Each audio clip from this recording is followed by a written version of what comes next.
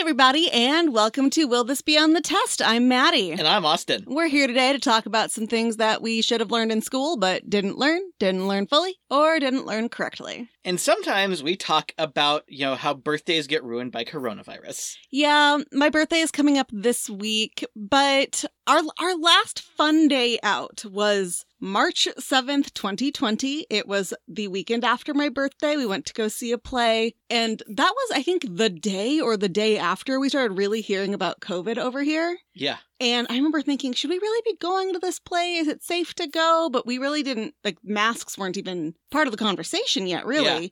So I was like, it's probably fine. As far as I know, nobody at the theater got sick. And then a few days later, the world shut down, and we have not left the house for fun since March 7th, 2020. That's not true. We go for walks. I go to work. It's fun. Yeah, I wouldn't call walks fun. I enjoy them, but I wouldn't be like, woohoo, this is fun. It's more of a, thank God I'm out of the house. Yeah, I did have lots of fun when I was able to ride my bike to work. Oh, I guess I could ride my bike to the library to pick up stuff now, I guess. That's true. It's nice out. I could. Yeah, we had an 80-degree temperature change over the last week. It wasn't even over the course of a week. It was over the course of 3 days. Yeah, it was crazy. And it's beautiful out now. But, we lost power as part of those rolling blackouts because it was negative a billion over here.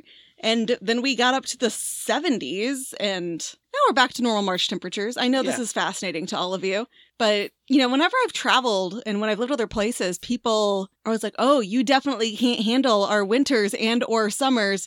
And I'm like, no, we get both all, and they're worse. We get all of the extremes here. We get blizzards.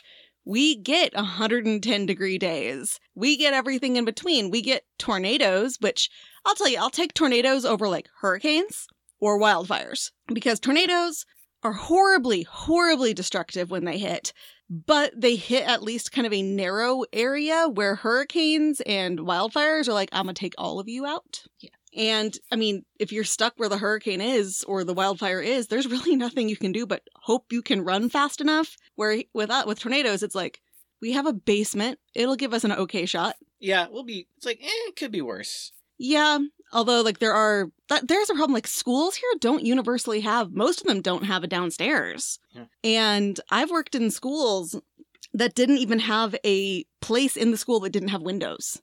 Seriously, I sat there and they're like, this is our tornado space. It was a state that doesn't have a lot of tornadoes but has them.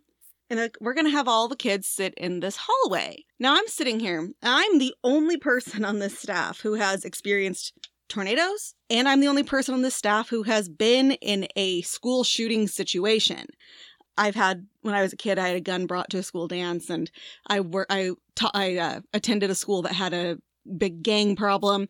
These are things that I know about. They wouldn't listen to me. I was like, okay, guys, we're putting them in this hallway that has windows on either end. We're creating a wind tunnel. And with all these kids, we're doing okay with having them, hunker down and have their heads covered. But we need to move them to the one spot in this school that doesn't have windows. And they're like, but there are knives in there. Yeah, what do you think the windows turn into? Oh my gosh. Yeah, it is hitting tornado season here, and we are as well prepared as ever. We've got our binoculars out so we can go outside to look for the tornado. And we are keeping our phones charged-ish. Yeah, well, when we had the weather, I was like, oh shit, we are utterly unprepared for this kind of stuff. Now, if you were at all affected by that weather, know that you have weather stuff, you don't tend to think about buying supplies until afterward. And by that time, you either forget to do it entirely or you forget the things you need. So right now, make that list of stuff you had wished you'd had during that. And if it is feasible to buy them, buy them. I bought a car jumper independent charger thing that can also charge cell phones, and it could even, for a while, run a little space heater if we needed it to. Probably not a gas-run space heater. Yeah, this would not run a space heater for longer. Oh, this one's a refrigerator. Ooh, damn. Like a little mini fridge. Yeah, Oh. I got us the good one, man. Ooh, nice. It's not going to run it for days or anything, but you also shouldn't be running a space heater for days. So, make that list. If you're like, oh shit, we didn't have batteries, order yourself some batteries. If you wanted one of these chargers, order yourself a charger. If you realize that you needed to have a non-electric can opener, order one of those. Oh my god. Oh, I love, of course, the best part about all of this, like, disaster is hearing about all those, like, militia Proud Boy survivalist assholes who were utterly unprepared for a blackout. It's like, you guys are tools. Yes. It's like, come on, just, ugh. So is this our disaster awareness episode? Are we, like, helping people prepare for hurricane and tornado season? And I guess it's always earthquake season. You know, I guess we probably should talk about disaster preparedness at some point, because, like, you and I, we grew up in Tornado Alley. We know about tornadoes, but people move here. Yeah. And if we had to, like, oh my God, I moved to the East Coast where we had hurricanes, and I'd never even heard of a goddamn derecho until I moved there. And a derecho, she was married to DeRoss twice. She actually never married Ross the second time, at least not on the show. Okay. But I moved to DC, and the next day, a derecho knocked out my power for days. And it was well over 100 degrees every one of those days. And I lived in a third floor apartment. I spent the whole time crying, saying I wish I'd never moved here.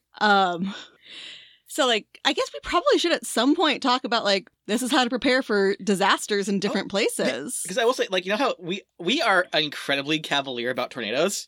Yes, but people who are in other parts of the country where there's other things that we're scared of, are like, I could never live there because tornadoes are so unpredictable. And we're like, okay, that is very true. But you're fine. But, like, I mean, wind blocks can, yeah, like, there's a reason they do sometimes they don't tend to hit cities that have really big buildings and stuff like that. While hurricanes are like, I'm gonna get you. Yeah. I'm gonna get all of you. It's ridiculous. And of course, the people who move here who are, like, concerned, like, coworkers, like, oh my God, what are we supposed to do with this tornado? It's like, you just go this hallway. But what happens if it hits? It's like, I don't know. It's never happened. We'll either live or we'll die. Those are kind of our options. We live or we die. That's it. Like, there are certain precautions you can take, but, like, I remember I think it was the Joplin one where some guy he was a caretaker for somebody with special needs, and I believe the guy with special needs lived, but he died because he threw a mattress over him and then lied down on top of the mattress. Like, there are things you can do that won't help you in a hurricane or a fire, and the stuff that blizzards don't scare me. Because I've dealt with them, but until you deal with something, it really can scare you if you're not prepared. And it's not like you move to, Florida and they give you a welcome packet that teaches you about hurricanes. And, like, meanwhile, every time I go on vacation, I experience a new type of disaster. Like, you've been there for some of them. Like, we were in New Orleans and it flooded. Oh, God, yeah. We went to New Orleans and sandbags. Yeah. Like, we know what floods are, but we've gotten, there's some minor flash flooding that happens, but that was a flood. Yeah. Or, like, I've been camping and there was a wildfire. I've been earthquakes. I've been to other floods. There's a polar bear that escaped when I was in Duluth. And she didn't believe me. And I had to find the newspaper and show it to you. And I had to do it again because a polar bear escaped while I was in Duluth. I was living in Lost. I saw a picture of a posting at a business that was like a polar bear is on the loose. So when you leave, bring a friend, as if that's going to save you. So somebody wrote the word slower in front of friend. Because polar bears, man, they're so cute, and they're also gonna eat you. They're also very deadly and large. Yeah, like, there are other bears that will look at you, and unless they've got cubs around, are probably gonna be like, you don't look very tasty. But polar bears, like, everything is food. Mm-hmm. So, should we get into the episode rather than talking about disasters that have not actually happened? Let's end this discussion of disasters and begin into actual disaster, our podcast. So, believe it or not, my segment is actually, in theory, fairly short this week, but you all know that I can talk, and these are things that piss me off because they are vocabulary. Oh no. Yeah, her triggers are grammar and vocabulary. Yes. To a certain extent. Like, I don't get bothered when people use poor grammar in texts. I don't get bothered when people use some minor poor grammar in, like, posts on social media. It does bother me when they're trying to prove how smart they are and there is not some kind of language barrier. Passerbys. There is never an excuse for passerbys. Your spell check will catch that. There are ones I expect you to not know, like cul-de-sac or even attorneys general. But passerbys? You learned that in, like, 5th grade. Anyway, today I'm going to talk about 2 words that I see misused all the time, and they really piss me off when are you seeing a bug? Because I'm seeing a bug. Yeah. I heard a bug. I was looking for it. It's behind you. We have we could use some advice. If you have any knowledge You know that they stink when you kill them like that. Good. I want them to smell the death of their comrades and be afraid. If you have any advice about what to do about those, they're kind of like ladybugs or Japanese beetles or Asian beetles. I've seen them called all these things. We did the vacuum them up and scrub the whole thing and put lemon spray everywhere. Not lemon, orange spray. Bitches came back. Yeah. And we sealed the window too. We can't figure out where they're coming in. So if you have any ideas other than like lighting the house on fire, which I'm leaning towards at this point. That's your solution to everything. It's like, hey, we're out of Ziploc bags. Burn the house down, Austin. Oh God, can you smell the bug? No. I can smell the bug. I mean, I probably shouldn't say that because if our house ever does like accidentally burn down, they're going to go back to this episode and be like, hey, remember when you said that? And then I can be like, but that was a lie. I was not planning on, I was not saying let's actually burn down the house. But records show that you on Netflix watched all of Forensic Files before this happened. Very few of those are about arson though. Anyway, so truth and lies. So when you were in school, chances are you had to take true-false tests. And you also had to take fact-opinion tests. So true-false is when you would look at a question and be like, in this year, this happened, true or false. So it was basically, this is a fact or it is not a fact. And then you looked at fact opinion, which was, this is a fact or this is an opinion. But based on the actual definition of truth, it should have been fact or false. Because truth and facts are not the same thing. All facts are true, which, I mean, true or false is technically fine. Since it's hard and fast, like a year, I would prefer to it if it said fact. All facts are true, not all truths are factual. So, what is truth and what are facts?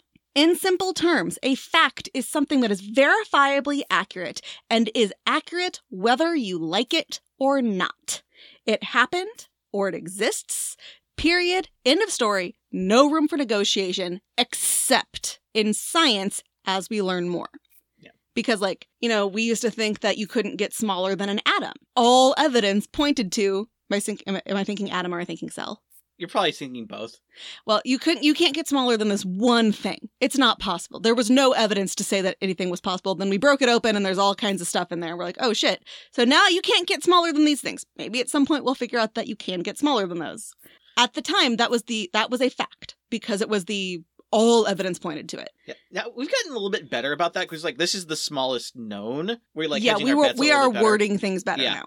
But facts are true whether you like them or not. So we know if something happened in a certain year, that's a fact. Truths can change, and truths are colored by things other than hard evidence. All facts are true, not all truth is factual. So to give an example from my own life, I was bullied as a kid. Bullied from literally first grade through 8th grade. When I got to high school, people chilled out. High school, I think we went to a magical. Our high school was very chill, but I think that's because a majority of our high school was high all of the time. See, not our friend group, though. Not my friend group anyway. I don't know about yours.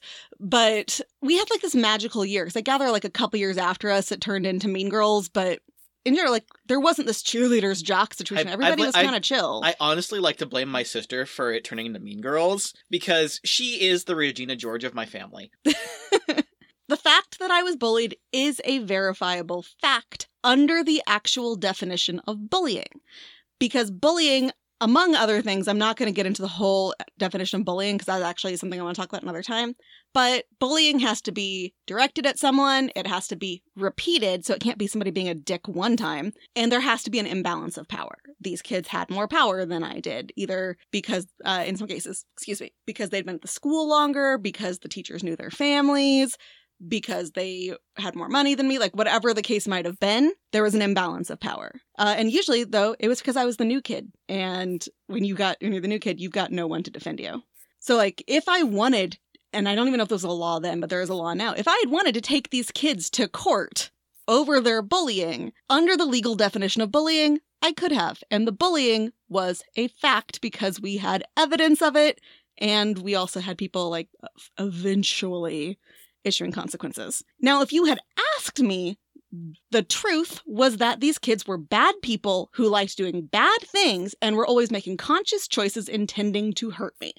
To me, this was a fact. There was no way to dispute it. And honestly, until I was a lot older, like really until I began working in education, I thought bullies were bad. Now, bullying is bad, but bullies, we actually try to reframe it as kids who exhibit bullying behavior because we don't want them to internalize the title of bully.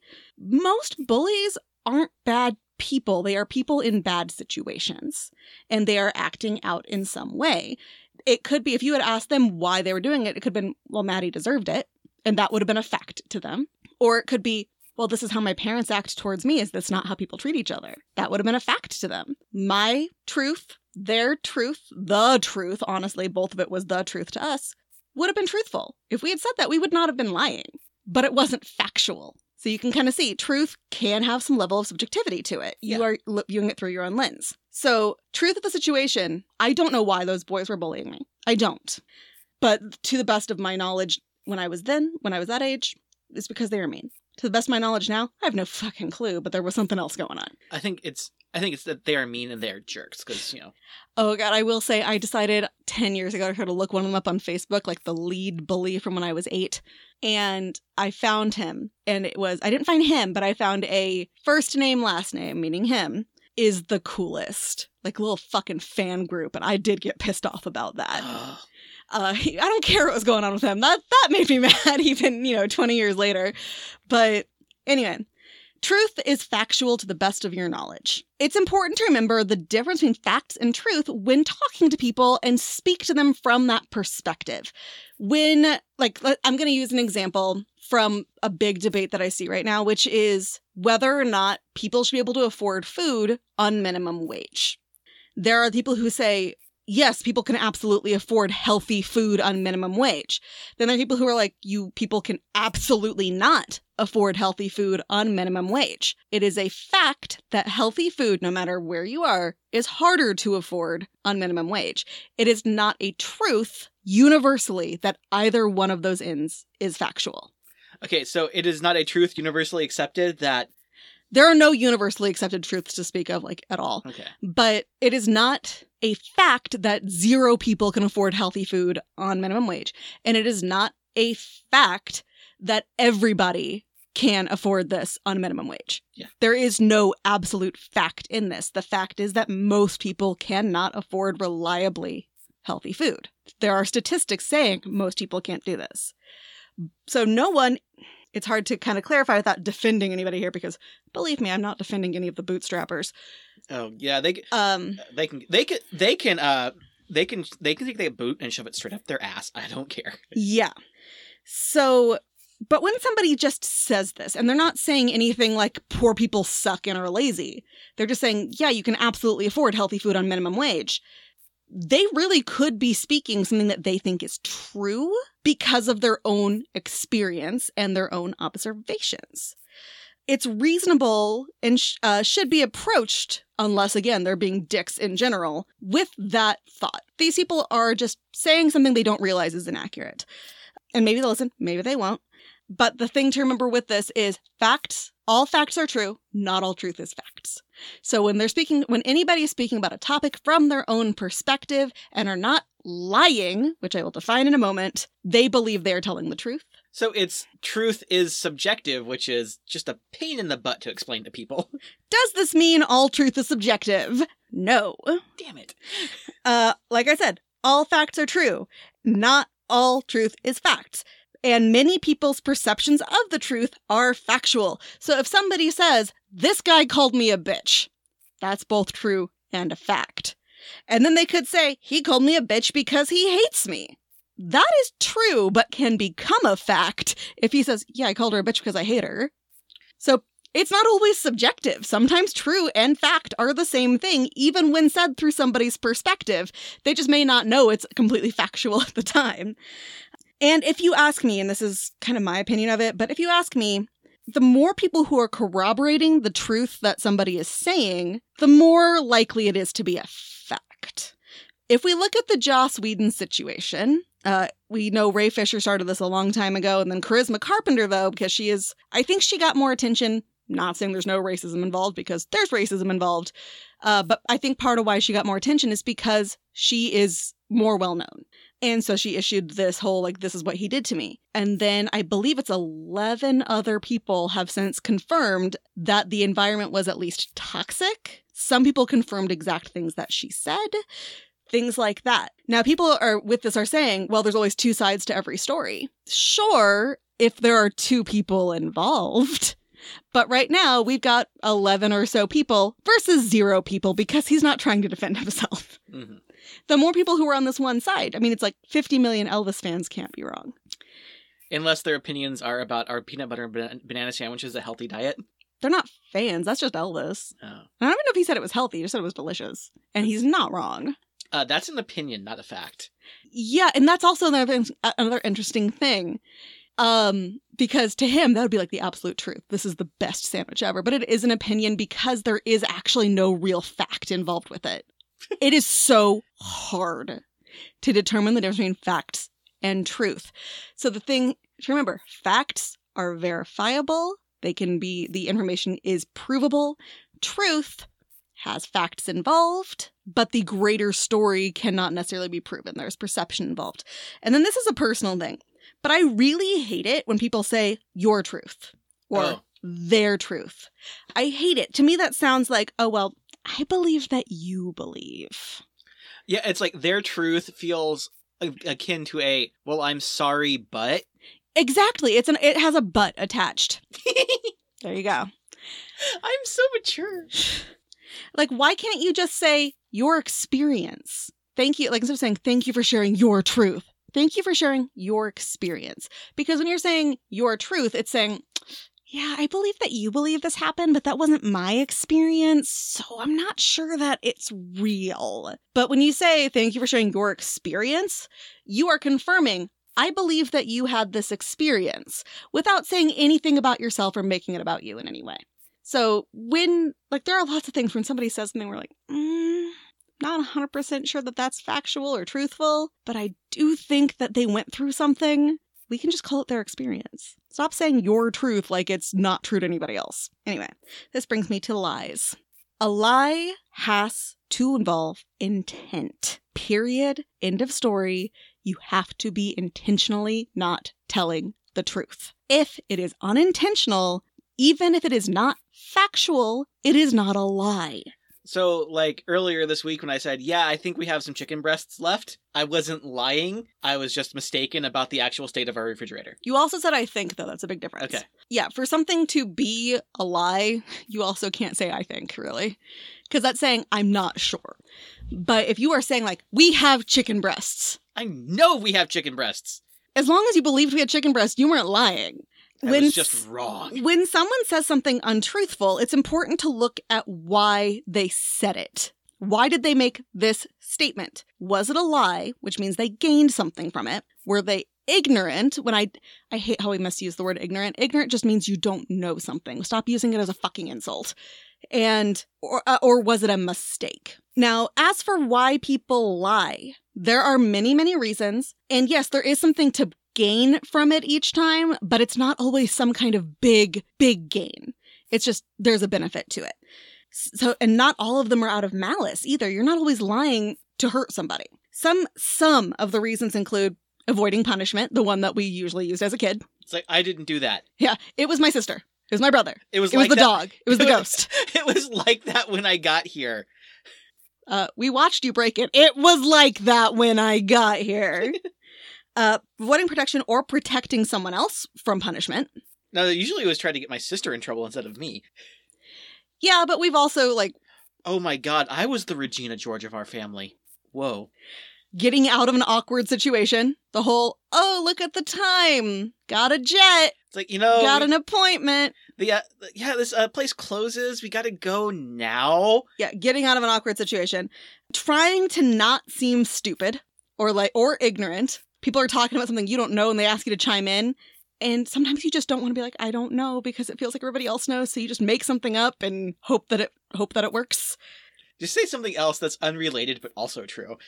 A desire for control, especially in abusive relationships, whether that be intimate relationship, a familial relationship, a working relationship, or a friendship, to get someone else in trouble, Austin, to hurt someone's feelings, or to make someone feel good. Like, oh, I love your new haircut, even when it like looks super whack. Wait, did you not love my new haircut? I cut your hair, so...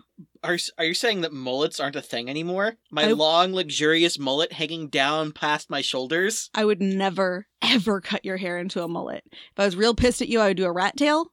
Joke's on you. Rat tails were awesome. Yeah. Austin had a rat tail and an earring. Yeah, I was the coolest 6th grader.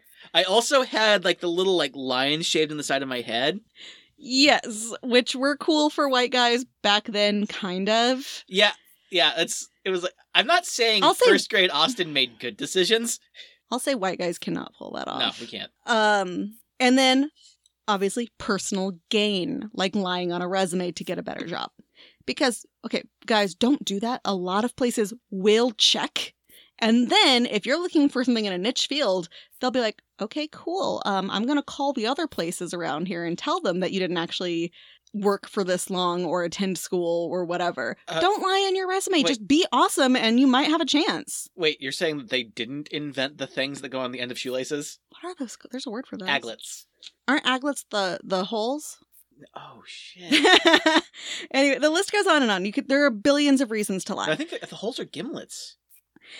But we love to accuse people of lying when they just made a mistake or just were ignorant. And I have a huge problem with this. Lying is intentional. Calling someone a liar when what they said was not intentionally untrue is gatekeeping. And I know that's a buzzword and I hate these kind of buzzwords too, but it is. Because it's saying you're a bad person and I'm not going to try to help you. And no one should because you're a liar. Assume positive intent. Just assume it unless they give you a reason not to. Like, say, for instance, when Miracle Max would not help Wesley, even though he knew it was true love. It was to blave, which means to bluff, Austin. So, like, there are misspeaks in which we just, like, we need to get the fuck over these. Because, like, that is one thing. They love to say, this politician lied in their speech, when instead it was just like, this event, which happened in 1998, and then it actually happened in 1999. Mm-hmm. And it was just, they forgot something, or they misspoke. Like, they lied. Or they got a number wrong. Actually, it was 50 million.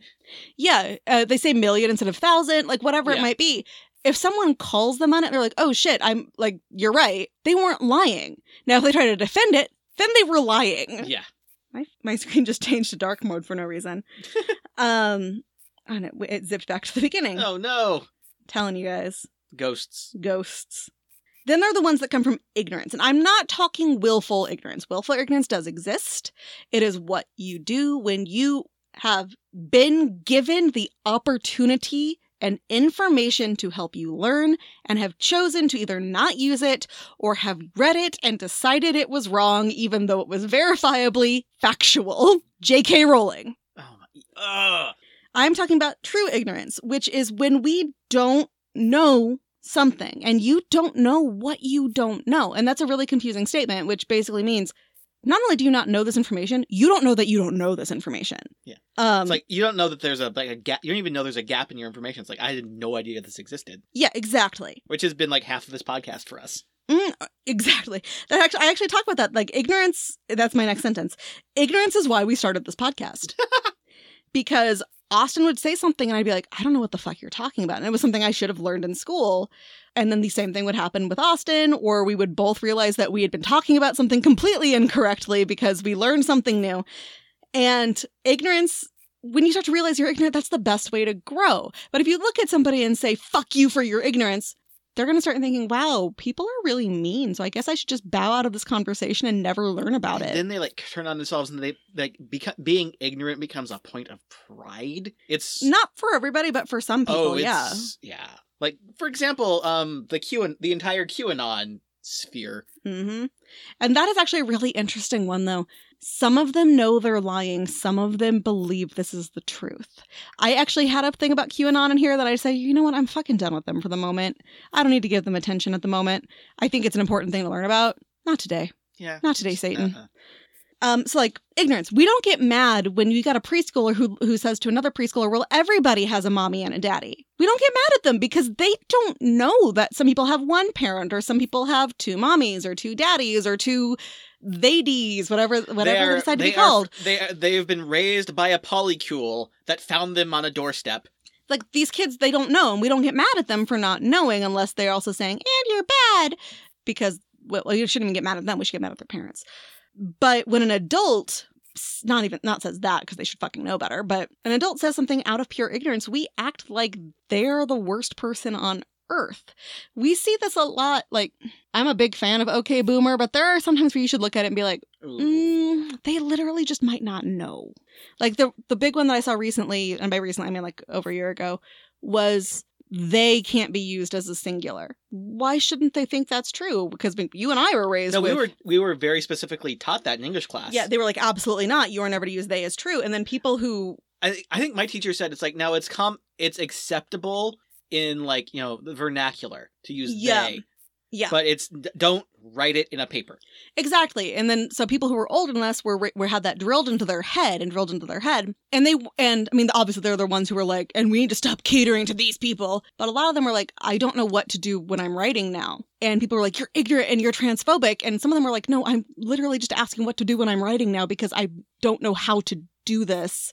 And it feels very wrong to me grammatically. And they could have used at least some resources. I'm not asking everybody to do emotional labor for them. Just be like, oh, here's some information about the grammar, or scroll past. Mm-hmm. Nobody should have to do it. Nobody's forcing you to do this emotional labor. Just scroll past. And that's great. By the way, great advice. Not really the topic. It's just scroll past. Yeah, and I'm sure some of you are listening to going, well, you're speaking from some points of privilege. We are, but we don't have all of the privileges you might assume we do. We just don't talk about all of our lives on this podcast. Yeah, like we haven't mentioned our struggles with the bears in the backyard that I brought in thinking they would take care of the badger problem. Well, it's like, but now we have a bear problem and I have to wrestle bears in the morning. Like a few episodes, like I breezed past the whole like I'm the target audience for trigger warnings, and I just breezed past it. 'Cause to me, it's not anybody's business. But so yeah, there is emotional labor that I have had to be involved with, and I can choose whether or not to be involved. And usually it's just, oh, here's some information, and I move on with my day. And if they choose to get pissy, I just leave because they are now choosing to be ignorant and I don't want to deal with them. Oh, no. Okay, that's a bit of a tangent. So, if you believe something is truthful, you are not lying. You are just misinformed or ignorant or whatever. Like Austin and I yesterday, Austin's going to be very excited because I told him I wrote in here, Austin can celebrate that I was wrong about something.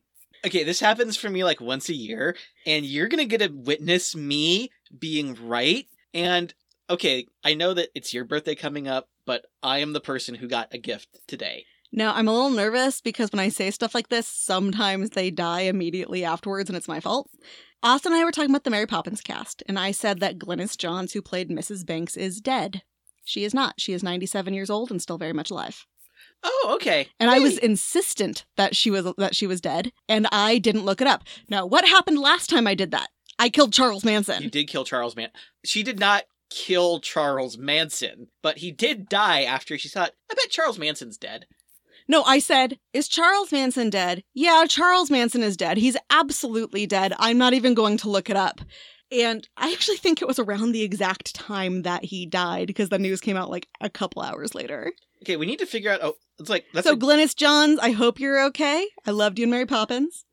Please don't die. I also kind of hope that, like, if this is a superpower, we can continue to use it for good. I've got a list for you later. So, like, if I had said that on the internet without verifying, and I really do try to always double check something before I post it. Like, I got accused of lying the other day about Nicolas Cage. I said, oh yeah, Nick Cage owned the LaLaurie Mansion for a while, and I know I'm pronouncing it wrong. And somebody's like, no, he never owned it. He never owned that. I'm like, should I cite my sources or should I just ignore this person because it's so easily Googleable? Mm-hmm. Now, burden of proof is on the prosecution, and so it was my job to post it, but it was a chat thread as opposed to like a Facebook post, so I didn't bother. But yes, he did. It was bought by a bank a few years ago because he could no longer afford it. I was accused of lying about this thing. I'm like, no, I actually verified before I typed this in. But if I hadn't, somebody accusing me of lying will piss me off and make me not want to interact with that person anymore or anything like that, which brings it to the gatekeeping thing. Now, that's not really gatekeeping. There is no gatekeeping if I get a celebrity fact wrong. But when somebody gets a major societal fact wrong and they're not putting anything around it that makes you think that they're doing it because they're a dick, and you know what I'm talking about. We talked a little bit about the boomers a second ago.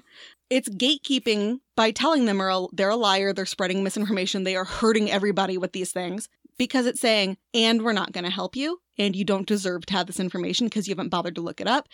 I've even seen it on, I don't understand this. Can someone give me a resource to help me understand? And they're like, why should we have to give you a resource? And they've said, I don't know where to start. I don't even know what keywords to type in. I don't use the words. Like, I wasn't raised using the words that are used now. It's your job. Yeah, and you're spreading this information now by asking these things. It's like, they asked to learn. To learn.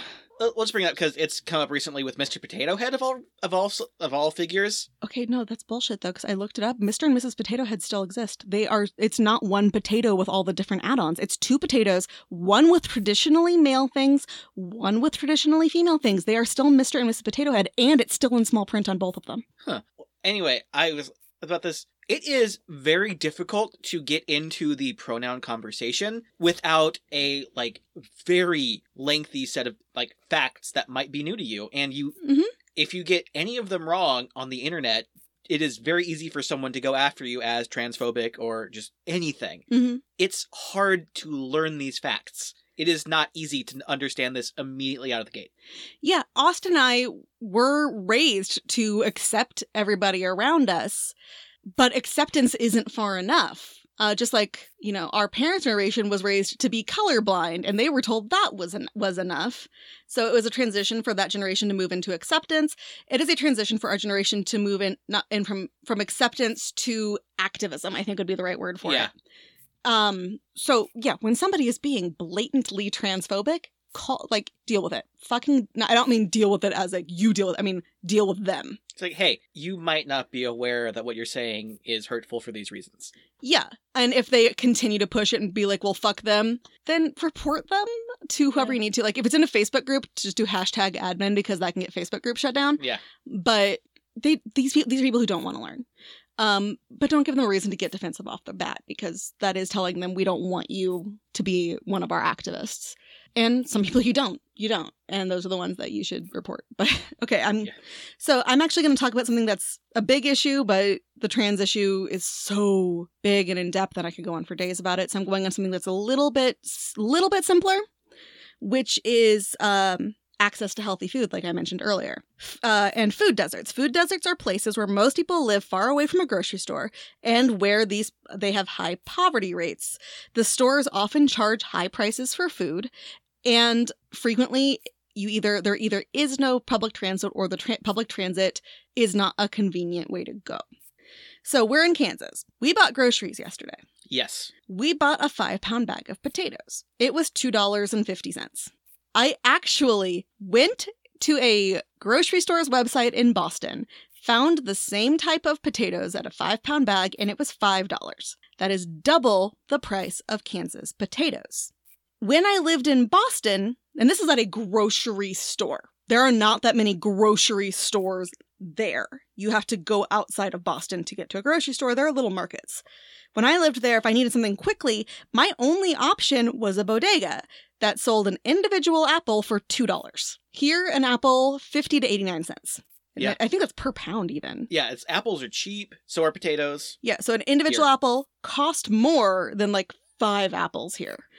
A full grocery trip in Boston was a half-day event where the food was slightly cheaper than the bodega, but we had to rent a car if we wanted to get more than a few days worth of groceries because we had to bring it on public transit.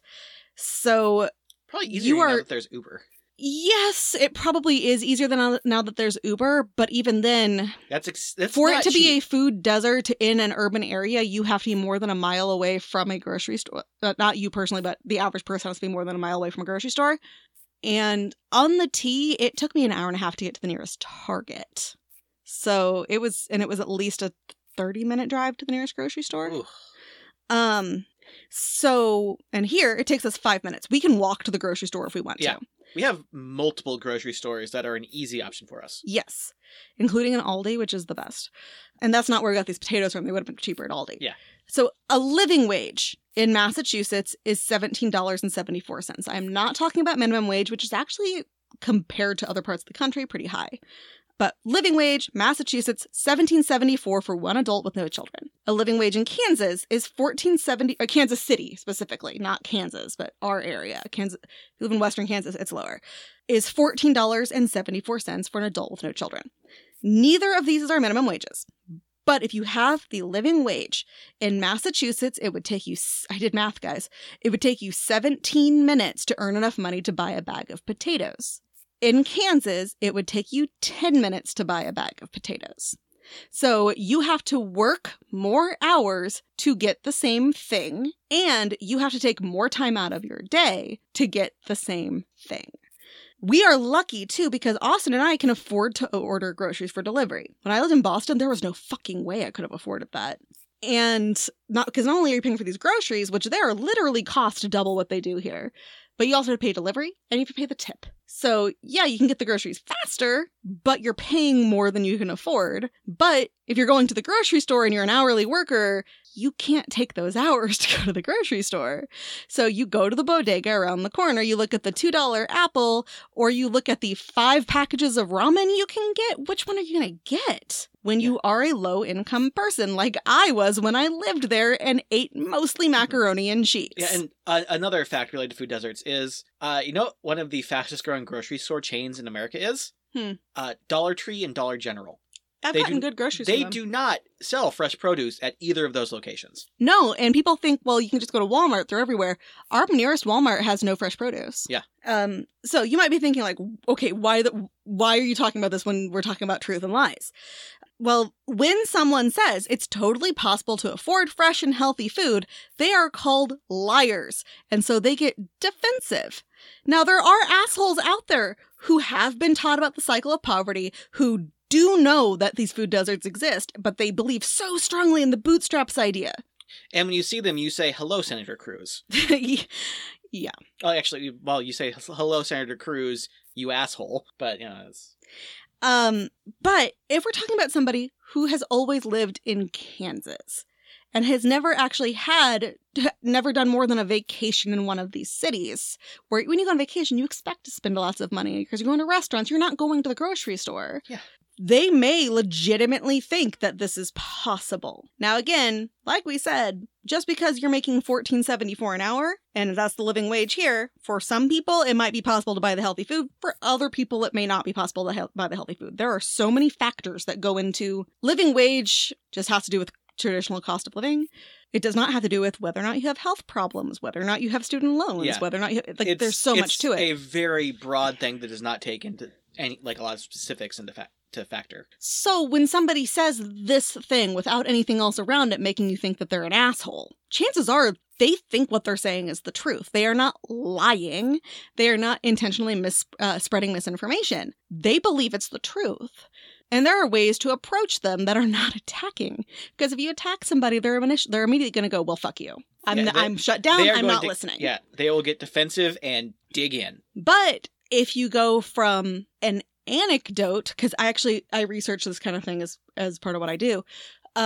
Anecdotes work better than statistics because people can't visualize statistics. Statistics can be used to back up the anecdotes. That's why photos work better than like just telling someone's story. They want to see the photos. If they can't put a person with what you're saying, it's hard for them to wrap their heads around. Now, if they start like, well, fuck you, I could do it, then you're like, oh, you know what? Whatever, bye. Now, so I know that was a lot, and we went on some rants. I always do. But here we go. There is one last important thing I want to talk about that incorporates facts, truth, and lies all together, and that is perjury. Yes! Perjury is lying under oath using the accurate, factual definition of lying, which means you know what you're saying is untrue, and you are saying it with the intent to spread misinformation for some reason. According to criminaljusticalawyer.com, though, false testimony that results from confusion, lapse of memory, or mistake is not perjury. So you can tell something that is not true under oath if you did not know it was untrue. And that makes perjury very, very, very, very complicated. That is also why they say you have to tell the truth and not the facts. Because most people who are telling the truth are not going to get all the facts right. For instance, if you say, I saw them leave their house at 6:30, but there is a camera showing them leave their house at 6:42, unless they see you out there with your watch and watching them, you probably believed it was 6:30. And unless you are saying this knowing it was 6:42 and knowing that saying it was 6:30 would mess up the timeline for the crime, you didn't commit perjury. You just said what you thought was accurate. Eyewitnesses are the worst kind of evidence. Now, photographs, pretty good. If they have their camera with them, pretty damn good. But eyewitnesses alone, worst kind of evidence. Even if you've got a Sheldon Cooper who remembers everything, worst kind of evidence because it is always slightly colored by your perceptions. Oh my, I'm sorry. I'm just trying to imagine Sheldon Cooper as a witness in a trial, and it's just making me mad. It is incredibly hard to prove perjury because you, as the prosecutor, have to prove that the person knew it was false and that they were trying to mislead whoever was making the final decisions. So you have to look at what they have to gain. It's like, okay, we know that what they're saying is not true. What would be the benefit to them not telling the truth? If you can't find a benefit, chances are they knew it was the truth and it's time to stop just investigating it. Now, if you're looking at going, okay, there's something they could gain. Like, for instance, there was a case years ago where a dude was up on murder charges. He was exonerated, and then they found photographs of him committing the crime. Now, if you're in the UK, I believe that you are allowed to retry them when you have this damning new evidence come back up. In the States, we can't, because that's double jeopardy. And trying somebody twice for the same crime, even if it's now provable, he could literally have walked out of the courtroom when he was exonerated, done a press conference and said, I did it, bitches, and he was free. There was no way to try him again, except he perjured himself by saying he didn't do it. And perjury is not part of your original trial. So they brought him up on perjury charges, and he got the maximum sentence for perjury, which I believe was 7 years. And then he died a horrible, horrible death by falling onto a glass coffee table, and since nobody loved him, they didn't find him for a while. That was dark. Fuck that guy. Yeah. I'm not going into the details of what he did to that poor woman, but fuck that guy. So you still have to be able to prove that they were intentionally lying, not just misremembering things. This means that you have to find the evidence that they knew they were lying, such as text messages or emails. Even somebody just saying, oh, by the way, he told me this. That's circumstantial. That's hearsay. That's them potentially lying as well, because until they're under oath, they can say whatever the fuck they want. So that's not really evidence. It gives you a reason to look further, but not evidence. And if whatever they lied about has nothing to do with the case at all. So if you are sitting there on a jury trial for murder and you yell, I'm a space alien, and you're like just a witness, you're not the person on trial, because that could be relevant. And they're like, okay, great, this has nothing to do with aliens. Then INS comes and picks you up for being a space alien. That's not perjury, because what you lied about has nothing to do with the trial. And unless they can connect it to affecting the outcome of the trial, which I guess that technically could, because they could think this witness is now unreliable. Mm-hmm. So I guess something more accurate would be like, oh, well, my iPhone at the time was pink, and they were like this, and it was an iPhone 5. We're like, okay, that's great, but this trial has nothing to do with iPhones, and we're not talking to you about anything that had to do with a phone. Shut up. I am contractually obligated to talk about iPhones at every deposition. Yeah, something like that. If it had nothing to do with the trial and could in no way affect the outcome, you didn't commit perjury. If you said something that was untrue and you knew it was untrue, but there was no way for it to affect the outcome, even if it was relevant, it's not necessarily perjury. However, if it could have affected the outcome and you understood it could affect the outcome, whether or not it affected the outcome, it could be perjury. So it can both be perjury and not perjury. Perjury is very hard to prove. That's why they don't typically prosecute for it, but you should still not commit it because it could end really badly for you. And I have been under oath. It is scary as fuck. I can understand why you might want to be like, I went out of this awkward situation. Oh, look, my Uber is here. Mm-hmm. But can't Don't talk do it. going into a tunnel. yeah. Oh my god, I should have tried that. Can't talk going into a tunnel, hid under my thing. Don't do it. It's not worth it. And it was really funny to watch the other person lie under oath because my lawyer caught them. It was funny. That's all I'm going to say about it. Yeah. So, in summary, facts are truth.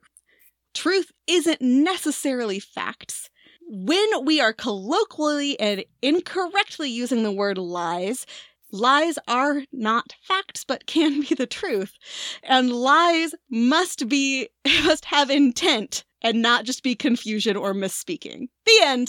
So concise. I see why I don't understand why we never learned this. Yeah, so truth. Now, it is interesting. True versus truth are slightly different things. That's a whole other issue. But yeah, truth. Facts are always true. Truth is not always factual. Lies have to have intent. That is the simplest way to put it. So stop accusing people of things until you know what's going on. And use words correctly, otherwise you look like a dum-dum. Yeah. You ready for some questions? I'm ready for questions. Will this be on the test? Facts are always truth, but truth isn't always facts. Yes. Opinions can be truthful, but not factual. Yes. Lies have to have intent. It depends on the grade. Like, it's hard. It would be hard to explain that to a first grader, but like anyone like middle school and above should get I that. think you can understand. A first grader can understand it because it's when you ask them why did you not tell the truth, they have an answer. When they say I don't know, it's basically y'all can. Do you want to try that again? Because they always know why they did it. Mm-hmm. And then perjury has to be both intentional and relevant. Yes, that should be on the test.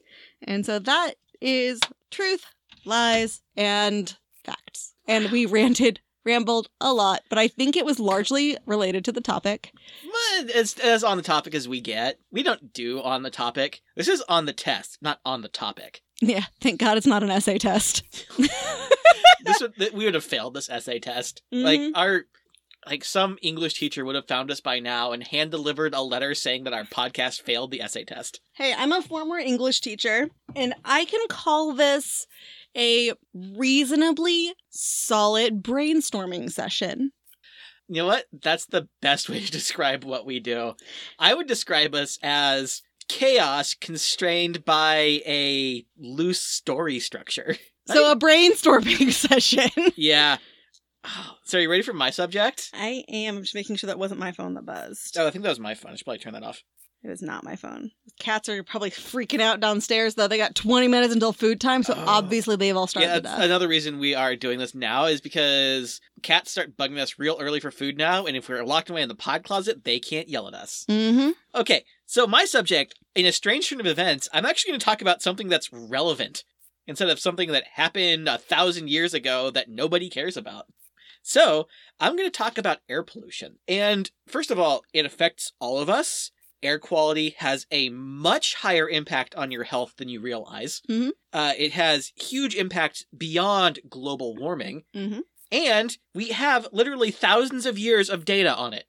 Remember when the lockdowns first started and they could immediately tell, like, visually that we were already starting to fix the ozone layer in that short amount of time? Yeah. And then we were like, oh, this is boring. And we went back to destroying it again. Yeah. So this is a much older problem than people think, because the first accounts we have of air pollution come from ancient Rome. The Romans knew it was up. Yeah. They would know truth and facts. They would, except they'd probably called it veritas and something else. Oh. Factoris. I don't know. My Latin. I'm bad at Latin. So here, speaking of Latin, let me mention some Latin phrases. They called air pollution gravuris caeli, or heavy heaven, and infamis air, or infamous air. So actually Seneca, the statesman and orator, wrote about it in 61 AD. No sooner had I left the oppressive atmosphere of the city and that reek of smoking cookers, which pour out along with clouds of ashes, all the poisonous fumes they've accumulated in their interiors whenever they're started up, then I noticed the change in my condition. So he said, there's so much wood smoke and cooking and like just smoke in Rome. I feel better when I'm not in Rome breathing cleaner air. And this was like, they had a big problem with it. Like, there were civil suits about it. Like, a cheesemaker was ordered to stop making cheese because the smoke from his bottom floor cheese shop was floating up through everyone else's like houses, and they were ordered to stop making cheese at the bottom floor with open cookers and stoves just pouring smoke up through the house.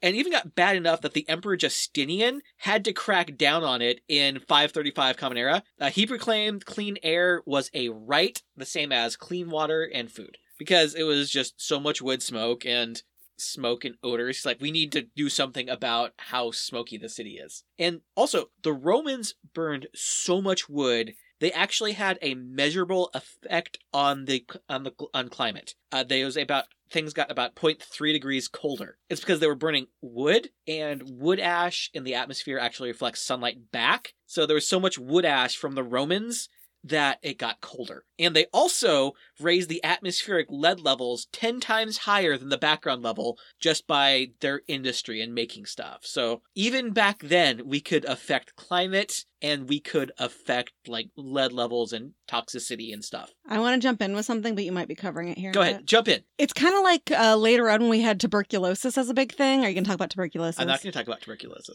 Tuberculosis, they were like, okay, the best cure for it is for you to go into the mountains or the wilderness in some way so you get the good air, which I actually almost talked about this week. I almost talked about that. So excellent. Man, we could... So every once in a while, we theme our podcasts together completely by accident, and we just barely missed it this time. Yeah, I started to like look at snake oil, which I feel like one of us has covered, but maybe we haven't. I think we've covered like some snake oil salesmen. There's so much flim-flam. I love that phrase. So, yeah. But now I'm going to switch focus from Rome because there's centuries of, we could tell that, the silver production and the silver production released a lot of lead into the air, or this city was burning so much wood that this happened and there's all these bad smells. I'm going to switch focus from this to a place where geography and industry and a very high population density kind of collided to make air pollution worse than it had been anywhere else ever. I'm going to talk about London. Now, the area where London is prone to temperature inversions, where instead of usually how warm air likes to rise above cold air, these inversions happen when there's cold air keeping warm air kind of trapped in a bubble. Isn't that kind of what causes tornadoes? Or is it when fronts hit each other? It's when fronts hit each other. But this is like a weather where basically it gets kind of stagnant and the smoke and stuff or fog isn't able to really disperse as well because it's trapped underneath this layer. So it kind of like makes a weird little atmospheric bubble of stuff. And so that's why in London, especially in the winter, they would get lots of fogs and they'd just be kind of gloomy and gross and foggy. That's why they'd get those. It's just they're in a spot where this happens for a huge variety of reasons that I do not have the meteorology degree to understand. So you're saying that London fogs are because of air pollution? Yes, they are. So should we be talking to all of our friends over at ATWWD, or That's Why We Drink, about their London fog we are both drinking London fogs right now. It's true. I made London fogs before this because it's like, you know what? I'm going to have a themed drink for my part of this. Yes. I was listening to, and That's Why We Drink. Em was talking about their love of London fog lattes. And I was like, oh, damn, because I'd forgotten about them. That might have been part of what put this in my brain.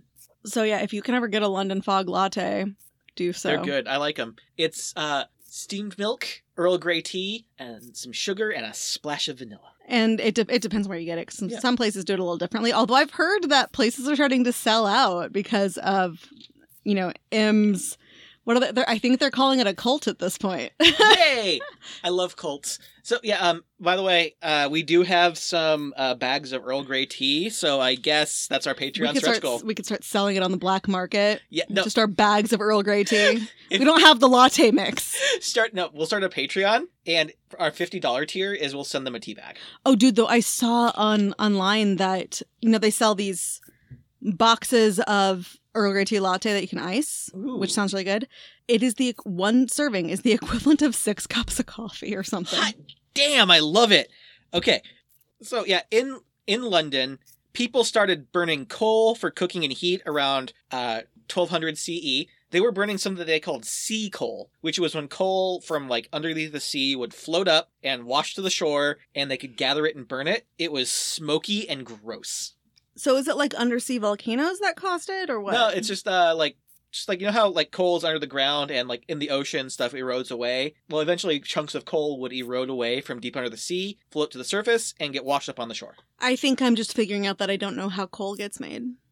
Yeah. Okay. Coal was made way back in the past, where we had trees, but we didn't have bacteria that could break down trees. So it was just like tree branches and crap was building up for years and years and years, and eventually it got covered by dirt and moved into like a layer where it got compressed and like metamorphosed into coal. I understand none of that. Go on. Yep. Okay. So they started burning coal around then, and people complained about it almost immediately. Yeah. There are records of numerous kings and queens fleeing London to escape from the fumes, trying to ban coal from being burned around them, and trying to force Parliament to take action about all of this coal nonsense. So we used to not like coal, and now that people are taking action on coal, we're pissed about it. But we still don't like coal, and we should not like coal. And even, like, I think it was King James was the first one to allow coal burning in the palace, but he refused to allow the local coal. He needed the Scottish coal because it burned cleaner and didn't create as much smoke. So they'd import coal from Scotland to heat the palace. My people know what's up. Yeah, the Scottish have better coal. And because of deforestation, London, there was no way to get everyone enough wood for cooking and heating, because all the trees were gone. They'd been cut down for various reasons. So the only way they could really heat stuff was by mining coal nearby and bringing it in. There was not enough wood for London to cook and heat their houses. So they just continued to use coal, even though no one liked it. There are so many things like that. Like, nobody likes this, but it's just what we're used to. It beats freezing to death and having, I don't know, cold boiled mush. London. It's like, I'm trying to think of an example right now. Facebook. Carpets. Like, we all, like, you and I grew up when you had carpets. Everybody had carpet, and then now people our age are pulling it up and going, oh shit, there's hardwood underneath it. But a lot of them are recovering it up because they're like, I don't know how to maintain hardwood. Yeah. So yeah, after the invention of the steam engine, things went into overdrive, because not only was coal easier to mine because they could use these steam engines to pump water out of mines and they could mine things faster. So they weren't using coal engines to mine the coal? Yeah, they were using coal engines to mine coal. No, you said they were using steam engines. Steam engines are powered by coal. Oh, okay. And then, because they were used in industry, there was more demand for coal, and more coal was being burned for manufacturing stuff, so the demand just kept getting higher and higher and higher. And then the real London fogs started. Not the tea drinks, but like the classic London fogs you hear about, that Dickens wrote about being oppressive and horrible. The pea soup fogs that were that kind of yellowish, greenish color that would just cover everything, and you couldn't see 10 feet in front of your face. Isn't that kind of what causes acid rain? Yes, it is. I'm getting into it. Okay. So, the extra particulates in the air from all of this burning of coal made the fogs thicker because there's more for the moisture to kind of like cling to and wrap around, and they became more common and more oppressive. So, not only did this burning coal make the fogs, it made them worse. And people's health was impacted because the coal they burned contained a lot of sulfur. It was lignite coal, which is a different type of coal than anthracite, which is what we use now. Wait a second. Could all of this make people hallucinate? Probably, yeah.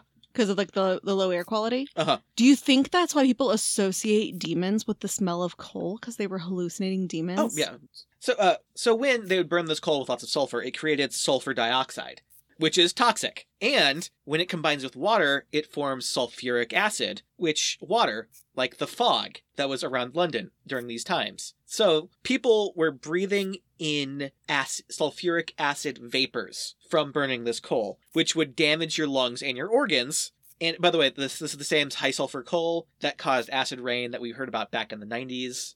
Remember thinking, like, when we were kids, that acid rain was actually going to be a real big problem for our entire lives? Yeah. Boy, and like the ozone layer, it's like, oh shit, let's fix this problem. And he actually did, because we used to be able to fix these problems instead of bowing to coal industries. I had a neighbor kid who insisted that he had had acid rain fall on him once and it turned his shirt yellow. But this kid would also like kill bugs, like lightning bugs, and smear them across things. I'm reasonably certain he murdered somebody when he got older. Not by any evidence, just based on the things he would talk about. Yeah. So in addition to acid rain and acid, the coal burning would release carbon monoxide. Now, when you breathe in carbon monoxide, it enters your bloodstream and bonds to the hemoglobin in your blood cells, which is what carries oxygen to the rest of your body. And this prevents you from getting enough oxygen to your cells, which can make you lightheaded and can make you hallucinate. Mm-hmm. And of course, in addition to all, and you can even die from carbon monoxide. Oh, you yeah. can asphyxiate very easily from a very small amount of carbon monoxide, and there was so much coal burning, there was a lot of carbon monoxide in the air. There was from an this. episode of like House where they figured out it was carbon monoxide poisoning because the cat took longer to die than the lady did because the cat just kept going higher and higher on shelves in the house. Because carbon monoxide, or maybe it was lower on the house. I can't remember if carbon monoxide goes down or up. I don't remember either.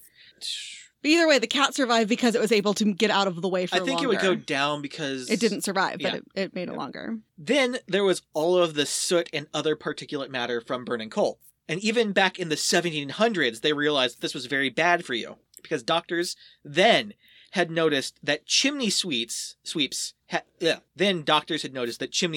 have much higher instances of cancer than amongst everyone than compared to people in other professions. So you're telling me a sweep is not, in fact, as lucky can be? No, they were all riddled with cancer and going to die horrible, painful deaths. And their good luck will not rub off when they shake hands with you. No, just the carcinogens their body is. Weren't covered most of them, like, not most, but a good chunk of them children, too, Yeah. because they could fit into the... Mm-hmm. Yeah. So Stephen Time told us was just nothing but lies. Step in Time was lies. But it's Disney one of the lied best to us. dance numbers in the history of movies. Yes, it is. It is almost as impressive on stage. Yeah. And then, so you put all of this together, the acid, the carbon monoxide, the cancer rates, and you together with a population with a whole bunch of respiratory problems who's more susceptible to illness and are in a densely populated, poorly sanitized city. People get sicker. And this didn't go unnoticed, and is part of why we had the miasma theory of disease, that these bad smells would cause illnesses, and this bad air was what made you sick. Because they were around, and they were noticing these chimney sweeps were getting sick from these fumes. People feel sick around these fumes.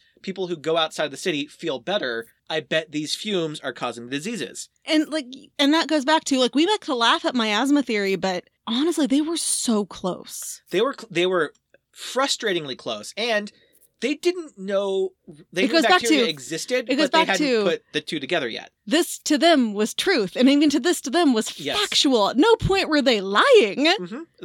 And that's why we've gotten better about phrasing stuff in science. Like, we believe this causes this. This was, no, miasma theory is absolutely true, and any opposing theory was shot down. Yeah, I might at some point talk about correlation versus causation, because that's really important too. But then, even knowing that all these coal fumes were bad, they continued. And it got bad. Smog continued to get worse and worse. Smog would get so bad, it could asphyxiate livestock. Which, by the way, the English invented the word smog for smoke fog back in the 1700s. And then South Park turned it into the smug, which was the aura of smug that was George Clooney brought everywhere with him. Yep. Which I have never read George Clooney as smug. Have you? A little bit. Like, he can be, but mostly it's like, yeah, George, you tell him. Well, he reads as very handsome and very wealthy, but he doesn't seem like he's all like, but I am the best. Especially when you watch him back when he shows up on things in the 80s, and you can tell this is like just some actor who's so excited to have a job. Yeah.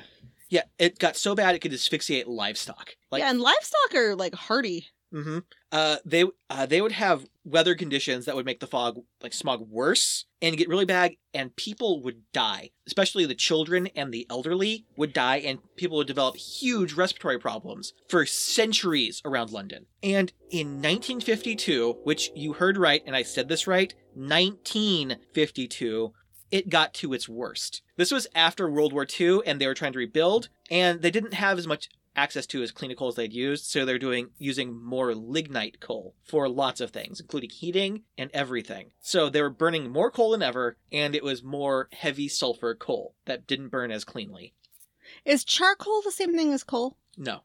Charcoal is kind of like if you took a piece of wood and turned it into beef jerky. So why do we call it charcoal? Does it look like coal? It looks like coal, but it's instead of like being like natural like coal from the ground, this is just wood that we've taken all the moisture out of. So it is safe to cook over that, but it wouldn't be safe to cook over coal. I mean, it's safe-ish to cook over coal. It's going to taste gross. Okay, so it's safe to cook over coal in desperation once in a while. There are people that still use coal for cooking. Like for coal ovens and shit? Yeah. But not like for grilling. Not like for grilling. Okay. Yeah. I'm not the cook. Yeah. So then in 1952, between December 5th and December 9th, they had a very high low pressure system in London surrounded by high pressure systems with an inversion on top of it. So it's like London was in a dome and none of the smoke was getting out and it just kept accumulating. It got to the point where there was practically zero visibility. Mm-hmm. Like planes were grounded, trains collided with each other, movie theaters and theaters actually had to close because you could not see the screen in the theater. It was so bad. And this was indoors. Mm-hmm. It was epically bad. Ambulance service actually had to be stopped because it was too unsafe for ambulances to drive. Mm-hmm. And a soot was accumulating on glass so quickly, you could actually wipe it off and watch it just come back. Just even inside your house. Like everything was covered in soot. It was bad. Birds died. There was massive livestock die-offs. And people also died. 4,000 people died from the smog alone in those 4 days. That was even with their current numbers. Like, 4,000 people died from the smog in 4 days. 1,000 people a day. And then over the next few months and years, 8,000 more people died from complications from this smog. So 12,000 people died, or about 1 person in 1,000 died from 4 days of bad smog. And then hundreds of thousands had lifelong complications and had to be hospitalized over this. 25,000 people, or less, or 12,000 people, depending on which source you look at, were hospitalized during the smog from the bad air. And it was so broad and so severe, we aren't really sure, even to this day, of the long-term health effects. Because it affected everybody. Like, we don't know. We just don't know. We can't know. Yeah, and that sounds like it's enough that could really, like, affect... Like, that would definitely affect in utero. Oh, yeah. But then, like, that sounds like enough that it would start to, like, change your body, like, to be passed on for generations, even if the smog is gone. Oh, yeah. The developmental effects, like, we just don't know because everyone was so affected by it. It's like, it's hard to tell, like, if it had big developmental effects on kids or in utero effects or anything like that. Are you going to talk about Los Angeles at all? No. Because I know Los Angeles had, like, their own version of this, but I don't really know the details. It was not nearly as severe. But yeah, But they actually took care of it because California, I'm not going to say they're perfect, but they at least try sometimes. The preliminary report tried to place the blame for all of these deaths on a flu outbreak, but evidence quickly countered this claim. There were some cases of flu that were exacerbated by the respiratory problems, but a majority of it was just respiratory problems from the smog. Laws were passed to clean up the air. They basically were incentivizing all these people who had coal heaters to switch to natural gas or electric heaters, and there were even like financial incentives for you to do so. And they were trying to get people who still had the coal heaters to burn coke instead, which was a type of cleaner burning fuel, not like cocaine or the drink or the beverage, but coke, which is another more different type of coal. I prefer the idea of them burning cocaine. It was just like they were giving cocaine to people, and they were just running on generators, and their body heat was. Well, it's like I diagnose you with a bad case of ghosts. Go do some cocaine about it. Yeah. This was 1952. They weren't doing that. Yes, they were. Yeah, cocaine was still in medication. That's true. They had moved on to amphetamines to treat your lethargy and depression. The Adderall that I'm currently on was originally a weight loss drug. Ooh. It has not done the trick. Do not use it for weight loss. I will say this was not enough at first because there was another less severe smog that was in 1962, almost 10 years after this one, where there was visibility problems and like stuff got shut down because it was so bad and people died. But over time, the coal heaters have been phased out and London is the cleanest now that it has been in centuries. I've been to London. London is beautiful. Yeah. But even though London doesn't have this severe problem as they did, the problem still isn't over. You may remember a few years ago, Beijing was and still is plagued with crippling smogs. Yes. Coal is still widely used there for cooking and heating, and there is also a lot of auto traffic in this city. Is that one of the places where they wore masks to begin with? Yeah. Okay. Yeah, it's not uncommon to wear masks there just because of the smog. Yeah. But rather than try and fix it, the Chinese government officials have blamed perfume and hair gel for it as recently as 2019. Jeez. And even if we step back from the worst examples of air pollution that we still have, which there's a lot of air pollution in Southeast Asia, particularly because they burn a lot of coal there in their cities for cooking and heating, and there's a lot of car traffic and just... Well, it's like, and we've got places here that are still coal, both in terms of mining and power. Yeah. It's like, is it Michigan that's one of those? Pennsylvania. Yeah. There's in the Appalachians, there's still a lot of coal mining, but it's phasing out because it's more expensive, harder to transport, and dirtier than I will natural tell you, gas. it's crazy when you go places that have historically or still currently use coal for everything and they start washing their buildings. Mm-hmm. Because you'll see, like, those buildings are supposed to be white, not gray or black. Yeah. But even if we stop back from the worst examples of air pollution like Beijing, it's still a problem with global impact. It is estimated by the WHO that the bad air quality knocks about 2 years on average off of the global life expectancy.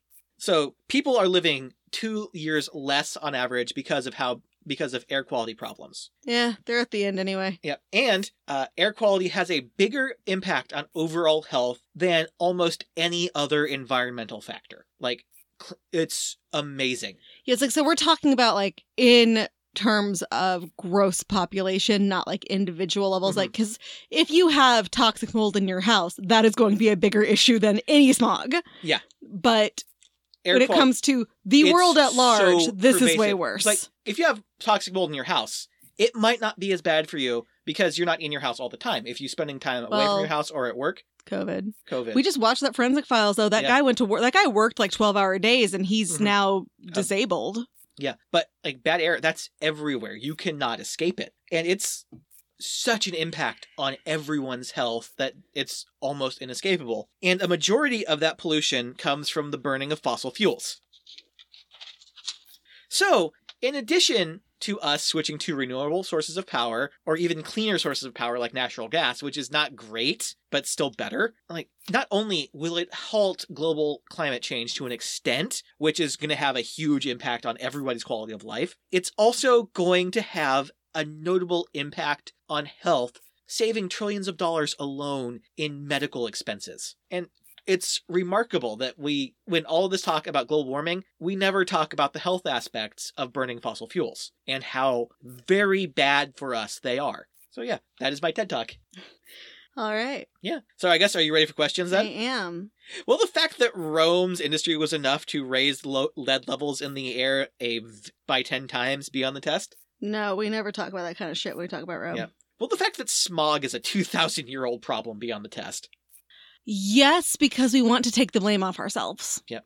Will 12,000 people dying from smog in London alone in 1952 be on the test? Yes. And that if we fix global warming, our general health will also improve beyond the test? Yes, and that is something we're told, but that's the thing is, they don't talk about why or how. They just say, this is a fact, and they're like, and also, it's a reasonable question of, how do you prove that to us? We want to see how you can prove that.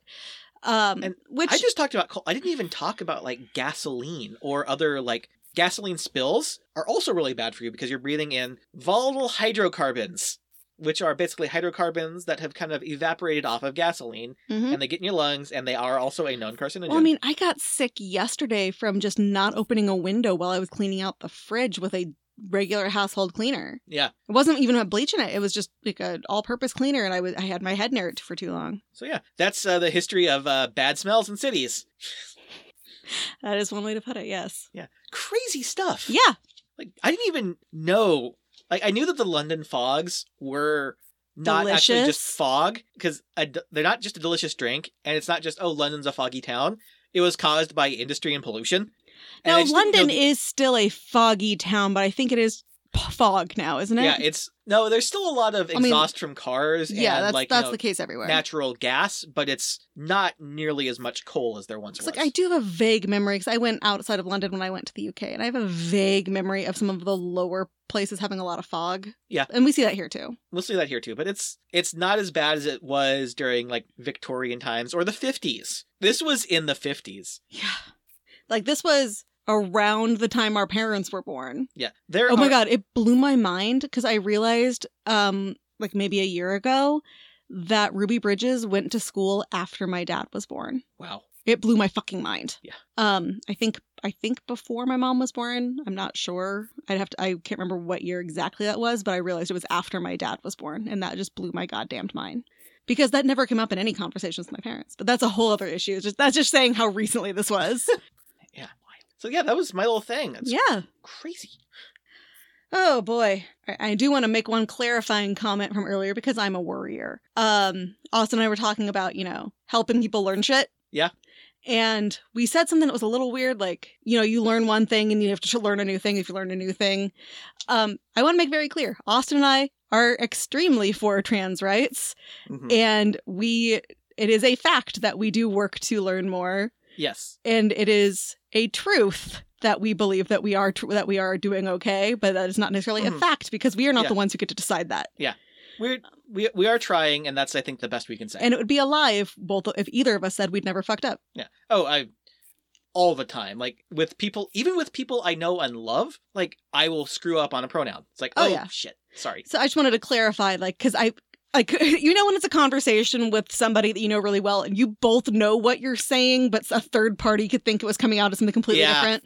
So I just wanted to clarify that we do believe it is our responsibility to try to learn more. We also believe that if you don't know how to use a fishing pole, you're never going to learn to fish. So when it comes to something that we know, if we show somebody how to use a fishing pole, then they can learn to fish if they so choose. And that's kind of what you're trying to say. Yes. So I just want to make sure that was clear because we didn't want to come across as people who are assholes and think there's an excuse for not learning. Yeah, no, there's no excuse. There is, I think, room for empathy, but there's no excuse. Yeah, there is room for empathy when somebody has not proven that they are choosing to not learn. Mm-hmm. When somebody is proving they are choosing to not learn, you can take away the empathy. Who gives a fuck about them? It's like, like maybe like some famous children's authors on Twitter. Who wrote I want so badly to print off her fucking manifesto and take a red pen to it and like mail it to her. It's like, boy, it's like, wow. Your editors worked hard. Your source. Cite your source. Cite your source.